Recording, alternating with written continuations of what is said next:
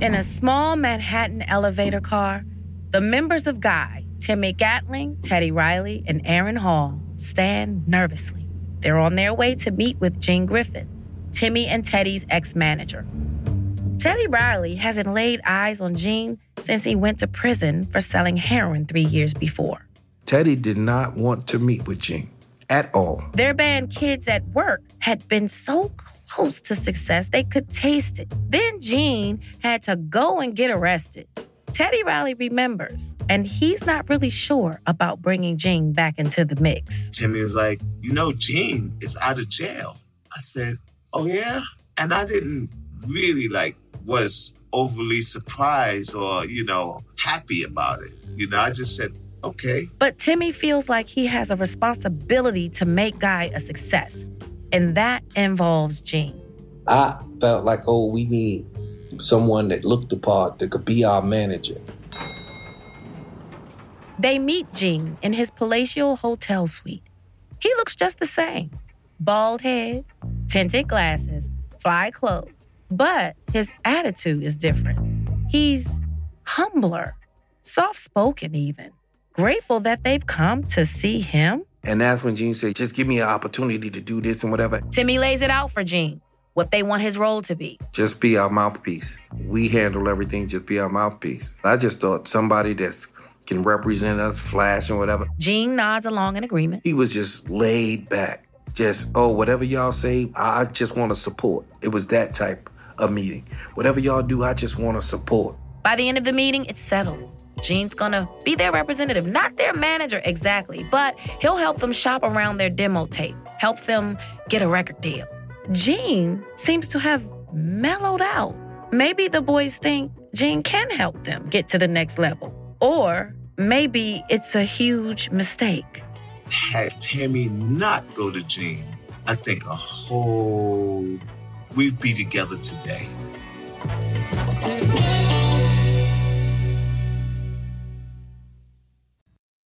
Life is full of personal wins, whether it's cleaning your house, getting that dream car, or checking off your to-do list. Winning at life is a great feeling. And with the State Farm Personal Price Plan, you can keep winning when you create an affordable price just for you by bundling home and auto. So give yourself a round of applause.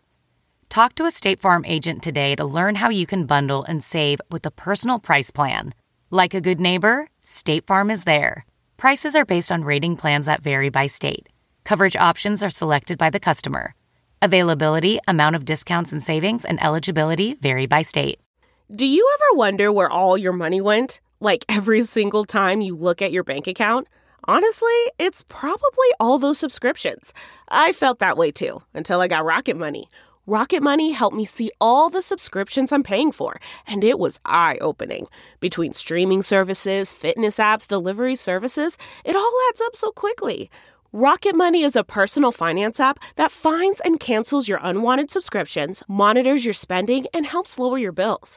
Rocket Money has over 5 million users and has helped save its members an average of $720 a year, with over 500 million in canceled subscriptions.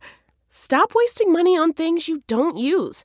Cancel your unwanted subscriptions by going to rocketmoney.com/Wondery. That's rocketmoney.com/Wondery. rocketmoney.com/Wondery.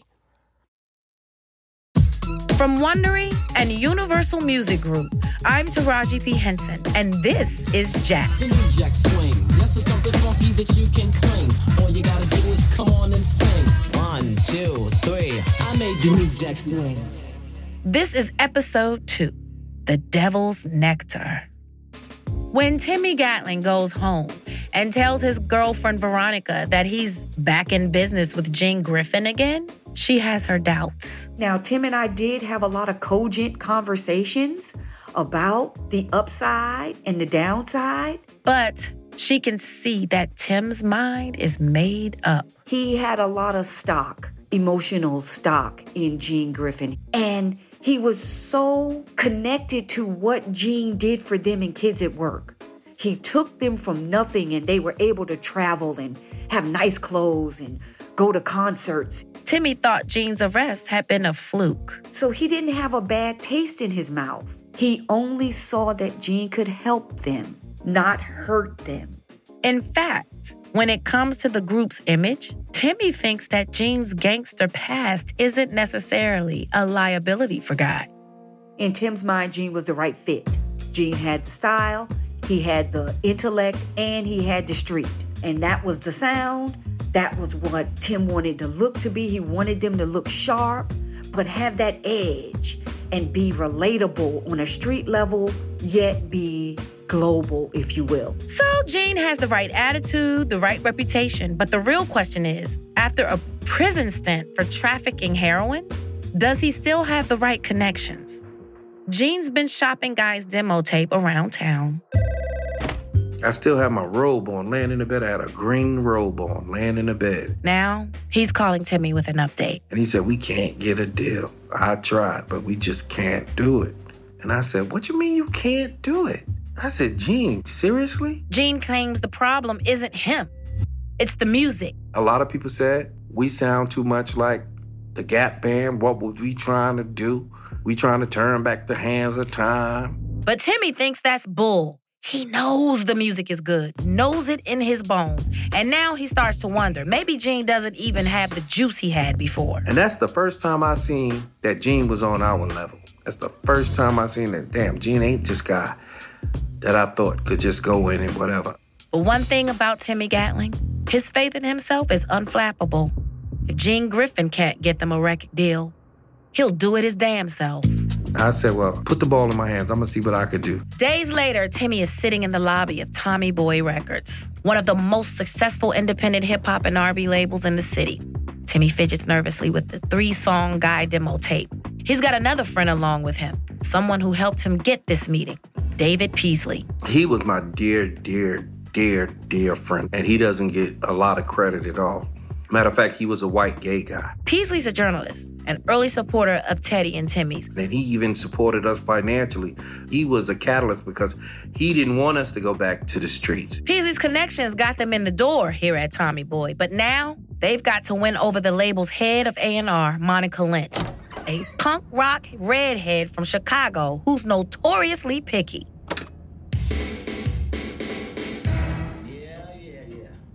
And when we played the 3 songs on the cassette tape, Monica listened to them. And Monica said, hold on a minute. She got up, went out, and brought Tom Silverman back in the room. Tom Silverman's the boss. Like, the Tommy in Tommy Boy.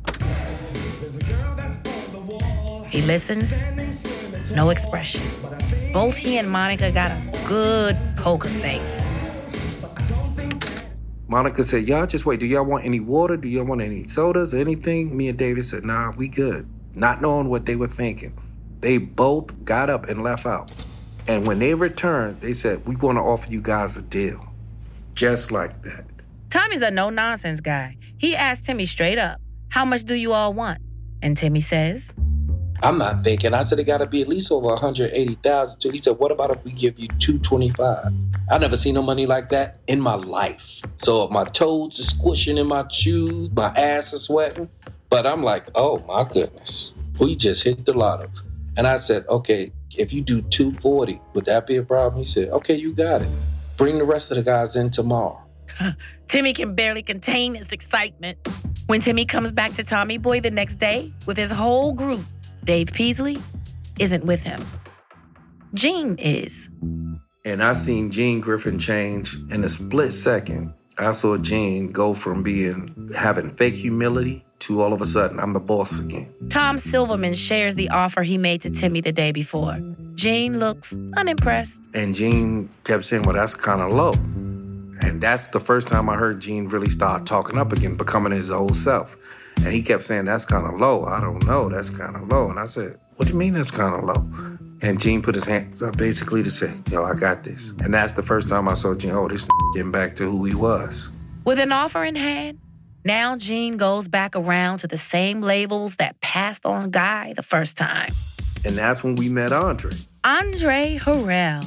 Timmy had met him once before, when Andre was part of the rap duo Dr. Jekyll and Mr. Hyde, opening for Kids at Work in Boston. Harrell's career has been building. He now has his own label, Uptown Records. Andre was a dear friend of mine, and he always had impeccable taste and talent. He could just see the it factor in an up-and-coming star. He had the Midas touch. And in 1987, he wants Guy on his label. And Andre took us to a restaurant called Sylvia's in New York. Andre took me to Sylvia's as well. And baby, if you like soul food, Sylvia's is the place to be. And Andre was telling him what he would do for us and all of this, and we need to be on this young black label, and he's just hyping it up. It's gonna be the biggest label known to man. It's gonna be the new Motown. Andre Harrell is ambitious. Boy, I mean ambitious. And the vision for Uptown's artists he lays out at Sylvia's over the best soul food in Harlem, it matches Timmy's vision for Guy perfectly.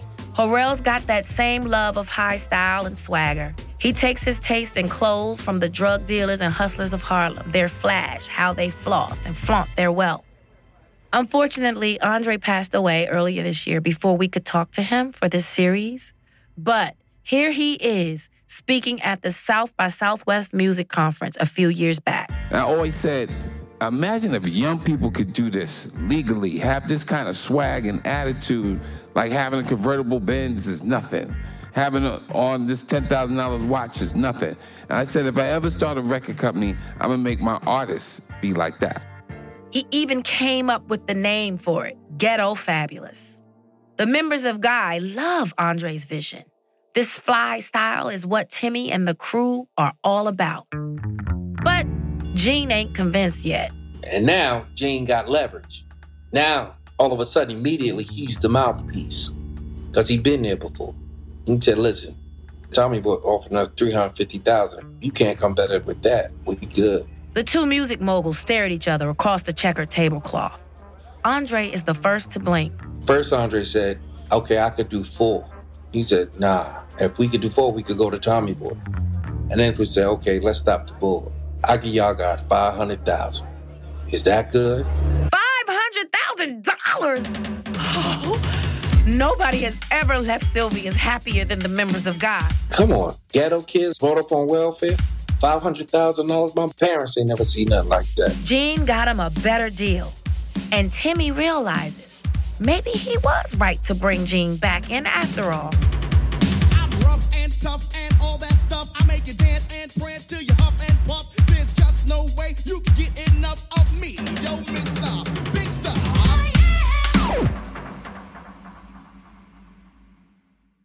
Ready to pop the question? The jewelers at BlueNile.com have got sparkle down to a science with beautiful lab-grown diamonds worthy of your most brilliant moments. Their lab-grown diamonds are independently graded and guaranteed identical to natural diamonds, and they're ready to ship to your door. Go to BlueNile.com and use promo code AUDIO to get $50 off your purchase of $500 or more. That's code AUDIO at BlueNile.com for $50 off. BlueNile.com, code AUDIO. Hey, I'm Ryan Reynolds. Recently, I asked Mint Mobile's legal team if big wireless companies are allowed to raise prices due to inflation. They said yes. And then when I asked if raising prices technically violates those onerous 2-year contracts, they said, what the f*** are you talking about, you insane Hollywood ass f- So to recap, we're cutting the price of Mint Unlimited from $30 a month to just $15 a month. Give it a try at mintmobile.com/switch. $45 up front for 3 months plus taxes and fees. Promo rate for new customers for limited time. Unlimited more than 40 gigabytes per month. Slows full terms at mintmobile.com.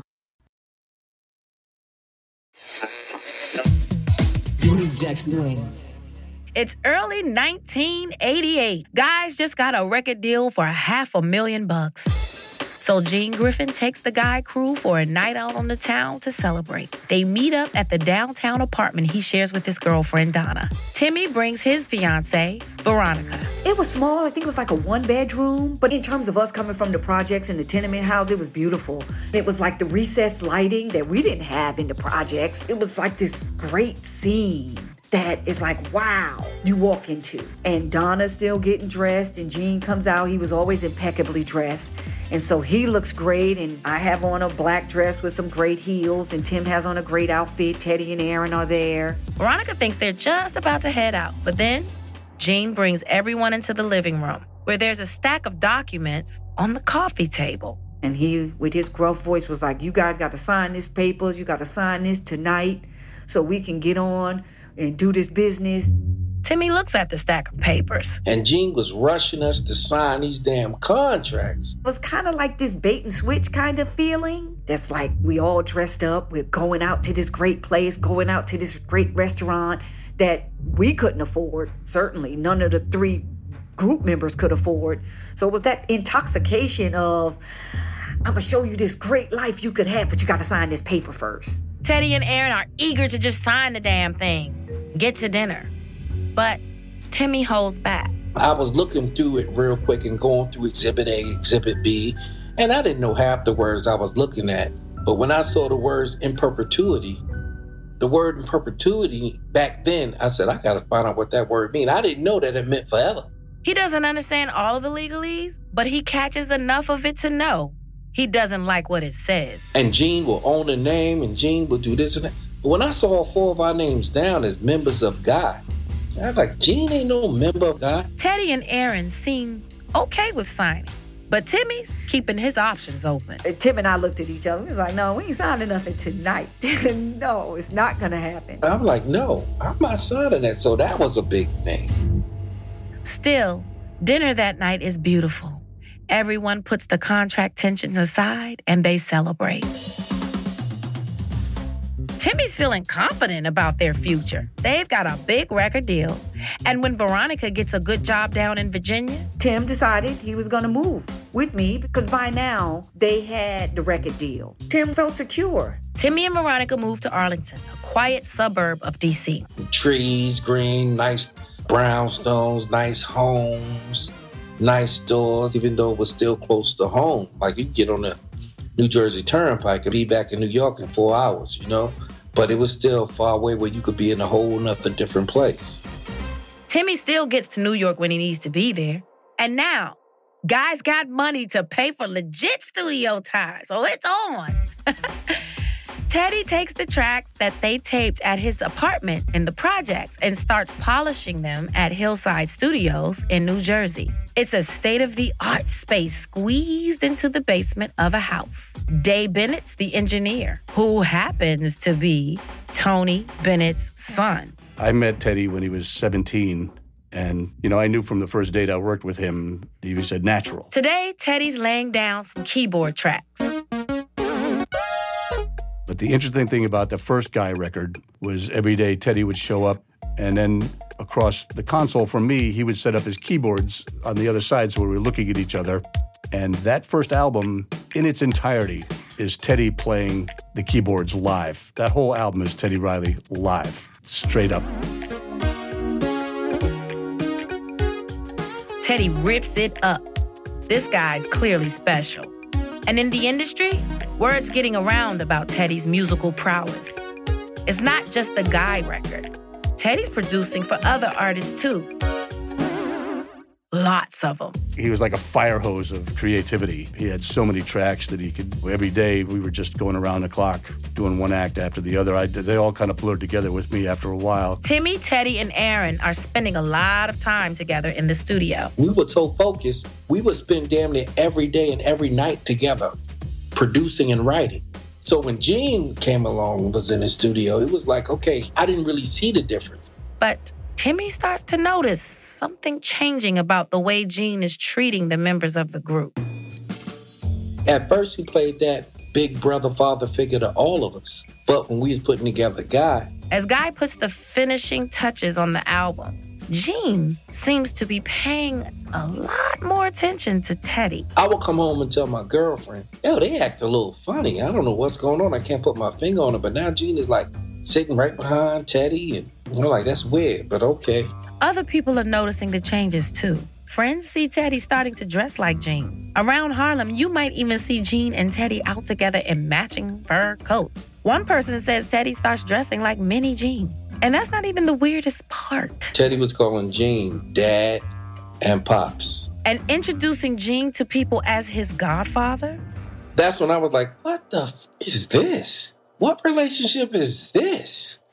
I couldn't understand it. Then one day, we was all in the studio remixing and re-recording the Guy record. The groups crowded together in the tiny mixing booth at Hillside Studios. Now, This place is small, and those close quarters mean little things don't go unnoticed. As they finish up their session, Teddy gets up. And a business card fell out of Teddy's pocket. We was all leaving, matter of fact, at the time, so I reached down just to hand my brother his card. But when I flipped the card over, it said GR Productions. GR, big letters, Productions. So I'm thinking, or I'm hoping, Gatlin Riley. But then he looks closer. It says Griffin and Riley? What the hell? I called Gene and Teddy out right there. We was getting ready to leave out the studio. I said, yo, what's this, dude? And he said, took the card and just looked at me with that scary puppy dog scared look on his face. I'm like, yo, y'all got a production deal? And Gene just rushed and said, we talk about it later. The situation is starting to come into focus for Timmy. Gene treated all of us like equal at first, but that was just to get in real deep. But once he got in, Teddy became his son, all that shit. And Timmy? Well, he might just be the odd man out. And all of a sudden, Teddy's demeanor started to change. Then Aaron's demeanor started to change. When Guy's debut album is ready to drop in the spring of 1988, Timmy's at home in his studio apartment in Arlington, Virginia. All signs look like the album's gonna be big. We had a single going up the charts with a bullet. My posters, my pictures was everywhere. Imagine that. But Timmy's nervous. And it's not just pre-album release jitters. I was wondering why I haven't heard from Gene and Teddy in them for a long time. I'm like, oh, damn, a week or two went by. Ain't nobody calling me. So I called up Gene. Veronica listens in. She has to. The whole apartment's just one room. So I could tell by his tone that something wasn't right. But he said, you want to go and get married, huh? You want to do what you want to do, huh? Gene's never approved of Timmy's engagement. Says it'll hurt Guy's sexy bachelor image. I said, Gene, I'm a grown-ass man. You can't tell me who I love and shouldn't love and whatever. He said, okay, well, since I can't, we're going to go another route. We're going to go with the other options. I'm like, what are you talking about? He said, me and Aaron and Teddy decided you are no longer needed in Guy. I was like, what? What the? He said, the only way you can get back, I want you to bring my TV from Virginia and take it to New York. So I knew then he was trying to punk me. I knew then it could have been drugs in that TV. It could have been anything. They wanted to get me out the way. And I cursed Gene out. I said, you the lowest scum of the scum of the scum. I said, you a grown-ass man still trying to benefit off of some young kid's dream. 4-letter language, some cursing, went back and forth, F that, kind of language. And Gene told him, he abruptly, well, you out of the group. I said, is Teddy there, Aaron there? You said, don't worry about it. It was just, Tim couldn't quite comprehend. He understood the words, but not the meaning. And conversation was over. Phone hangs up.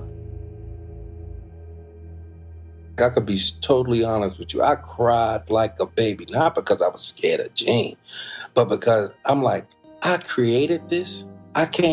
God brought me the name, the vision, the style, the clothes. I wrote all of the songs, all of the lyrics. I arranged everything with Teddy. So to be removed from that broke my heart. With Timmy gone, the remaining members of Guy will have to find a new member to take his place. They won't have to look far.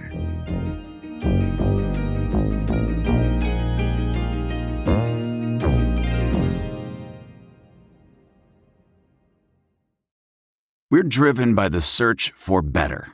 But when it comes to hiring, the best way to search for a candidate isn't to search at all. Don't search, match with Indeed. Leveraging over 140 million qualifications and preferences every day, Indeed's matching engine is constantly learning from your preferences. So the more you use Indeed, the better it gets. And listeners of this show will get a $75 sponsored job credit to get your jobs more visibility at Indeed.com/match. Just go to Indeed.com/match right now and support our show by saying you heard about Indeed on this podcast. Indeed.com/match. Terms and conditions apply. Need to hire? You need Indeed.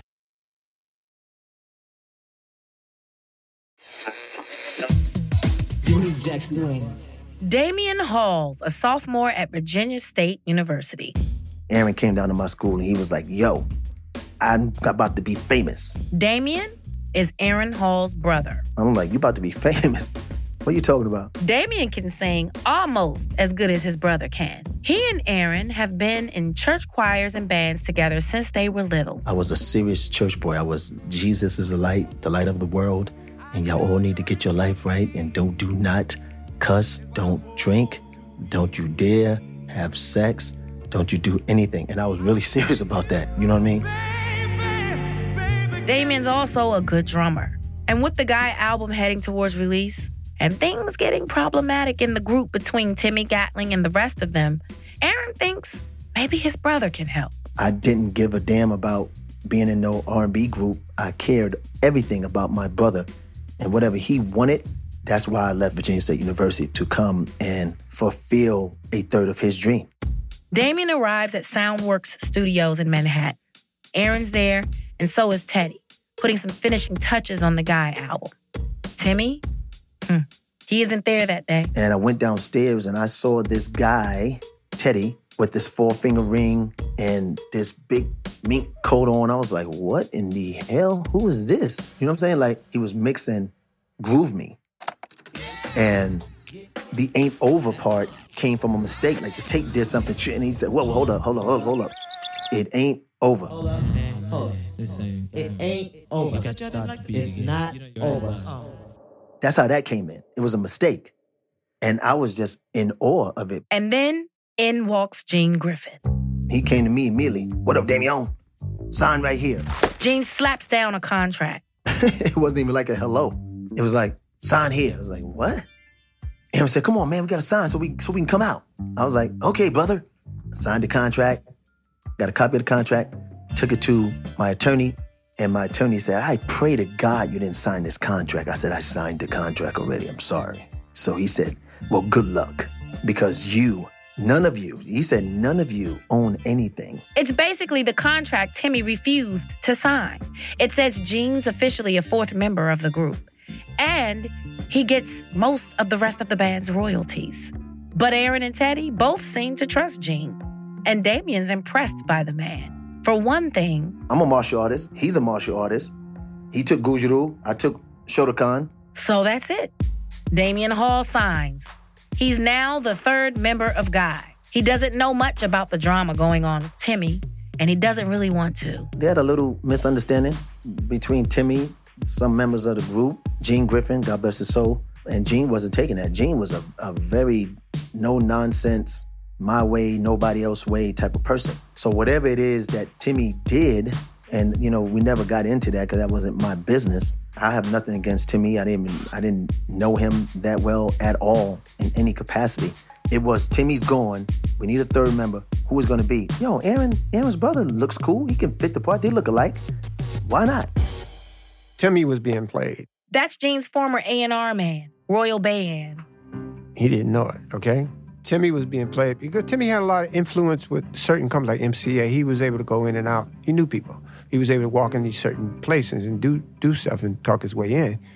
But he couldn't deliver the kapow, Teddy was that person who could deliver the kapow. And then when he had a little riff with Gene told me that he was causing problems internally in the group. And, I guess talking to different people about whatever and showing disgruntledness, and that's how he got the foot.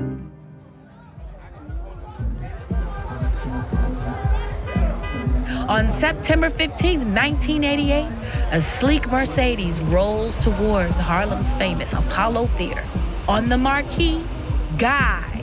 Tonight, Teddy Riley, Aaron Hall, and Damian Hall, not Timmy, will be headlining at one of the most legendary stages on Earth. Not only that, the show's gonna be taped for the nationally syndicated TV show, Showtime at the Apollo. And just to make the whole deal as crazy as humanly possible, Groove Me and other Teddy Riley produced songs are blasting out of every car stereo. Hanging out near the Apollo's backstage entrance is a young journalist, a Harlem native named Barry Michael Cooper.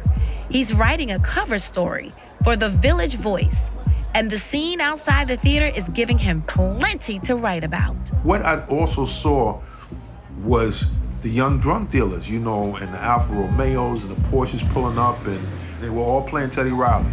They were all playing Groove Me. They were all playing I Wanna. They were all playing Go See the Doctor. So it was just surreal, man. As the group gets hustled backstage, they know well they can't take the Apollo audience's love for granted. Apollo audiences are tough. Guy has still barely performed together as a live act. Damian Hall's especially nervous. He hasn't been part of the group very long. I won't lie, I didn't go like, James Brown was on the stage, Stevie Wonder was on the stage. All I thought about was, we have to do what we do, whatever that was. We still was figuring us out, you know what I mean? So I just wanted to make sure I did my part right. I'll be sure, a huge singer at the time, who's on the same label as Guy, introduces the group to the Apollo audience. Here to perform Groove Me. Let's welcome MCA recording artist, Guy. Man, the Apollo was insane. It was more insane for Aaron and Teddy because they was in the front. I was in the back playing the drums. Oh, yeah, baby. But the excitement was in the front row. You know what I'm saying? Like, the group in matching red jumpsuits and flanked by a pair of high-stepping male dancers launch into Groove Me by busting out a series of synchronized moves that immediately get the crowd in the front row on their feet. If killing it at the Apollo means you've arrived, then Guy has officially arrived. Tonight, baby, please.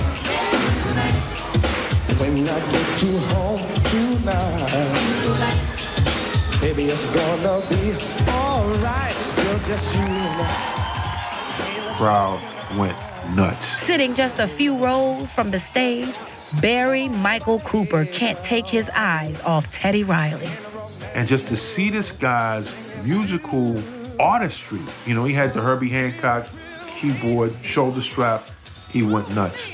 He went nuts. It was just insane. I was so happy for my brother, so happy for Teddy. And if you watch that Apollo show, it's funny to see how they were moving on stage. If you know them, you can tell the excitement in the movement. Like it was like a nervous movement. But you got to know them to know that. And I laugh now when people say, "Dave, remember this show?" And I look at it and I go, "Yeah, I remember that. That we look crazy." It was like watching Kool and the Gang, Kraftwerk, Blue Magic, The Temptations. It was just, they were so good, man. Hold up. Everybody. That was a game changer of a night. Unreal. Barry Michael Cooper's cover story on Teddy Riley for The Village Voice hits newsstands, and he coins a new name for the music Guy is playing. This fusion of hip-hop beats with soulful R&B vocals, he calls it New Jack Swing.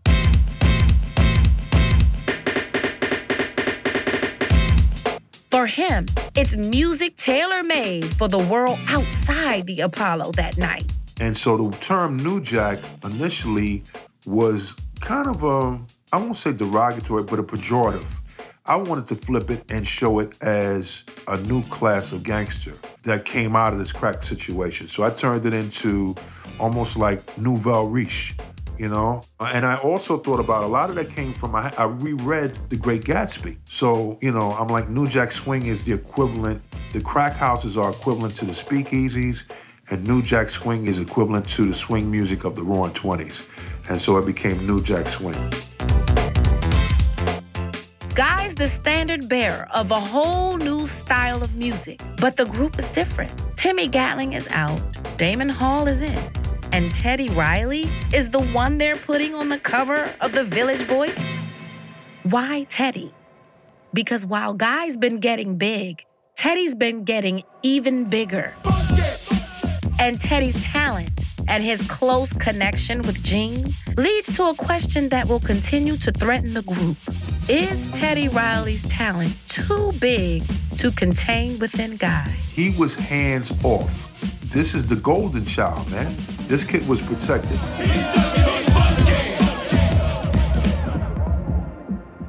That's on the next episode of Jacked.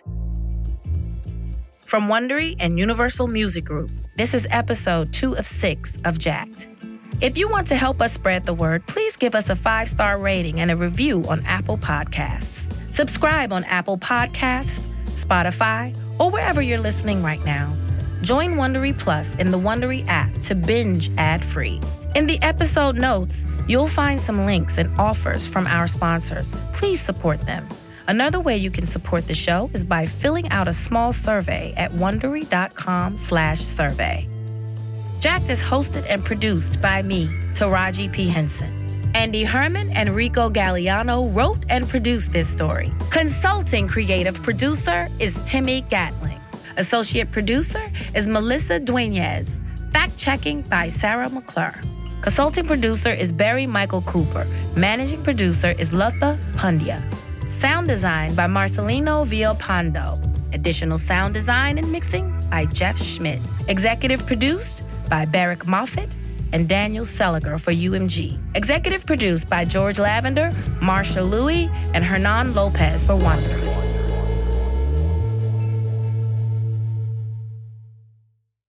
Nancy's love story could have been ripped right out of the pages of one of her own novels. She was a romance mystery writer who happens to be married to a chef. But this story didn't end with a happily ever after. When I stepped into the kitchen, I could see that Chef Brophy was on the ground, and I heard somebody say, "Call 911." As writers, we'd written our share of murder mysteries. So when suspicion turned to Dan's wife, Nancy, we weren't that surprised. The first person they look at would be the spouse. We understand that's usually the way they do it. But we began to wonder, had Nancy gotten so wrapped up in her own novels? There are murders in all of the books. That she was playing them out in real life?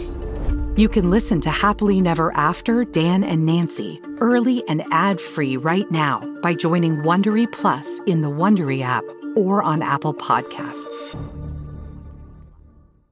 Once upon a beat.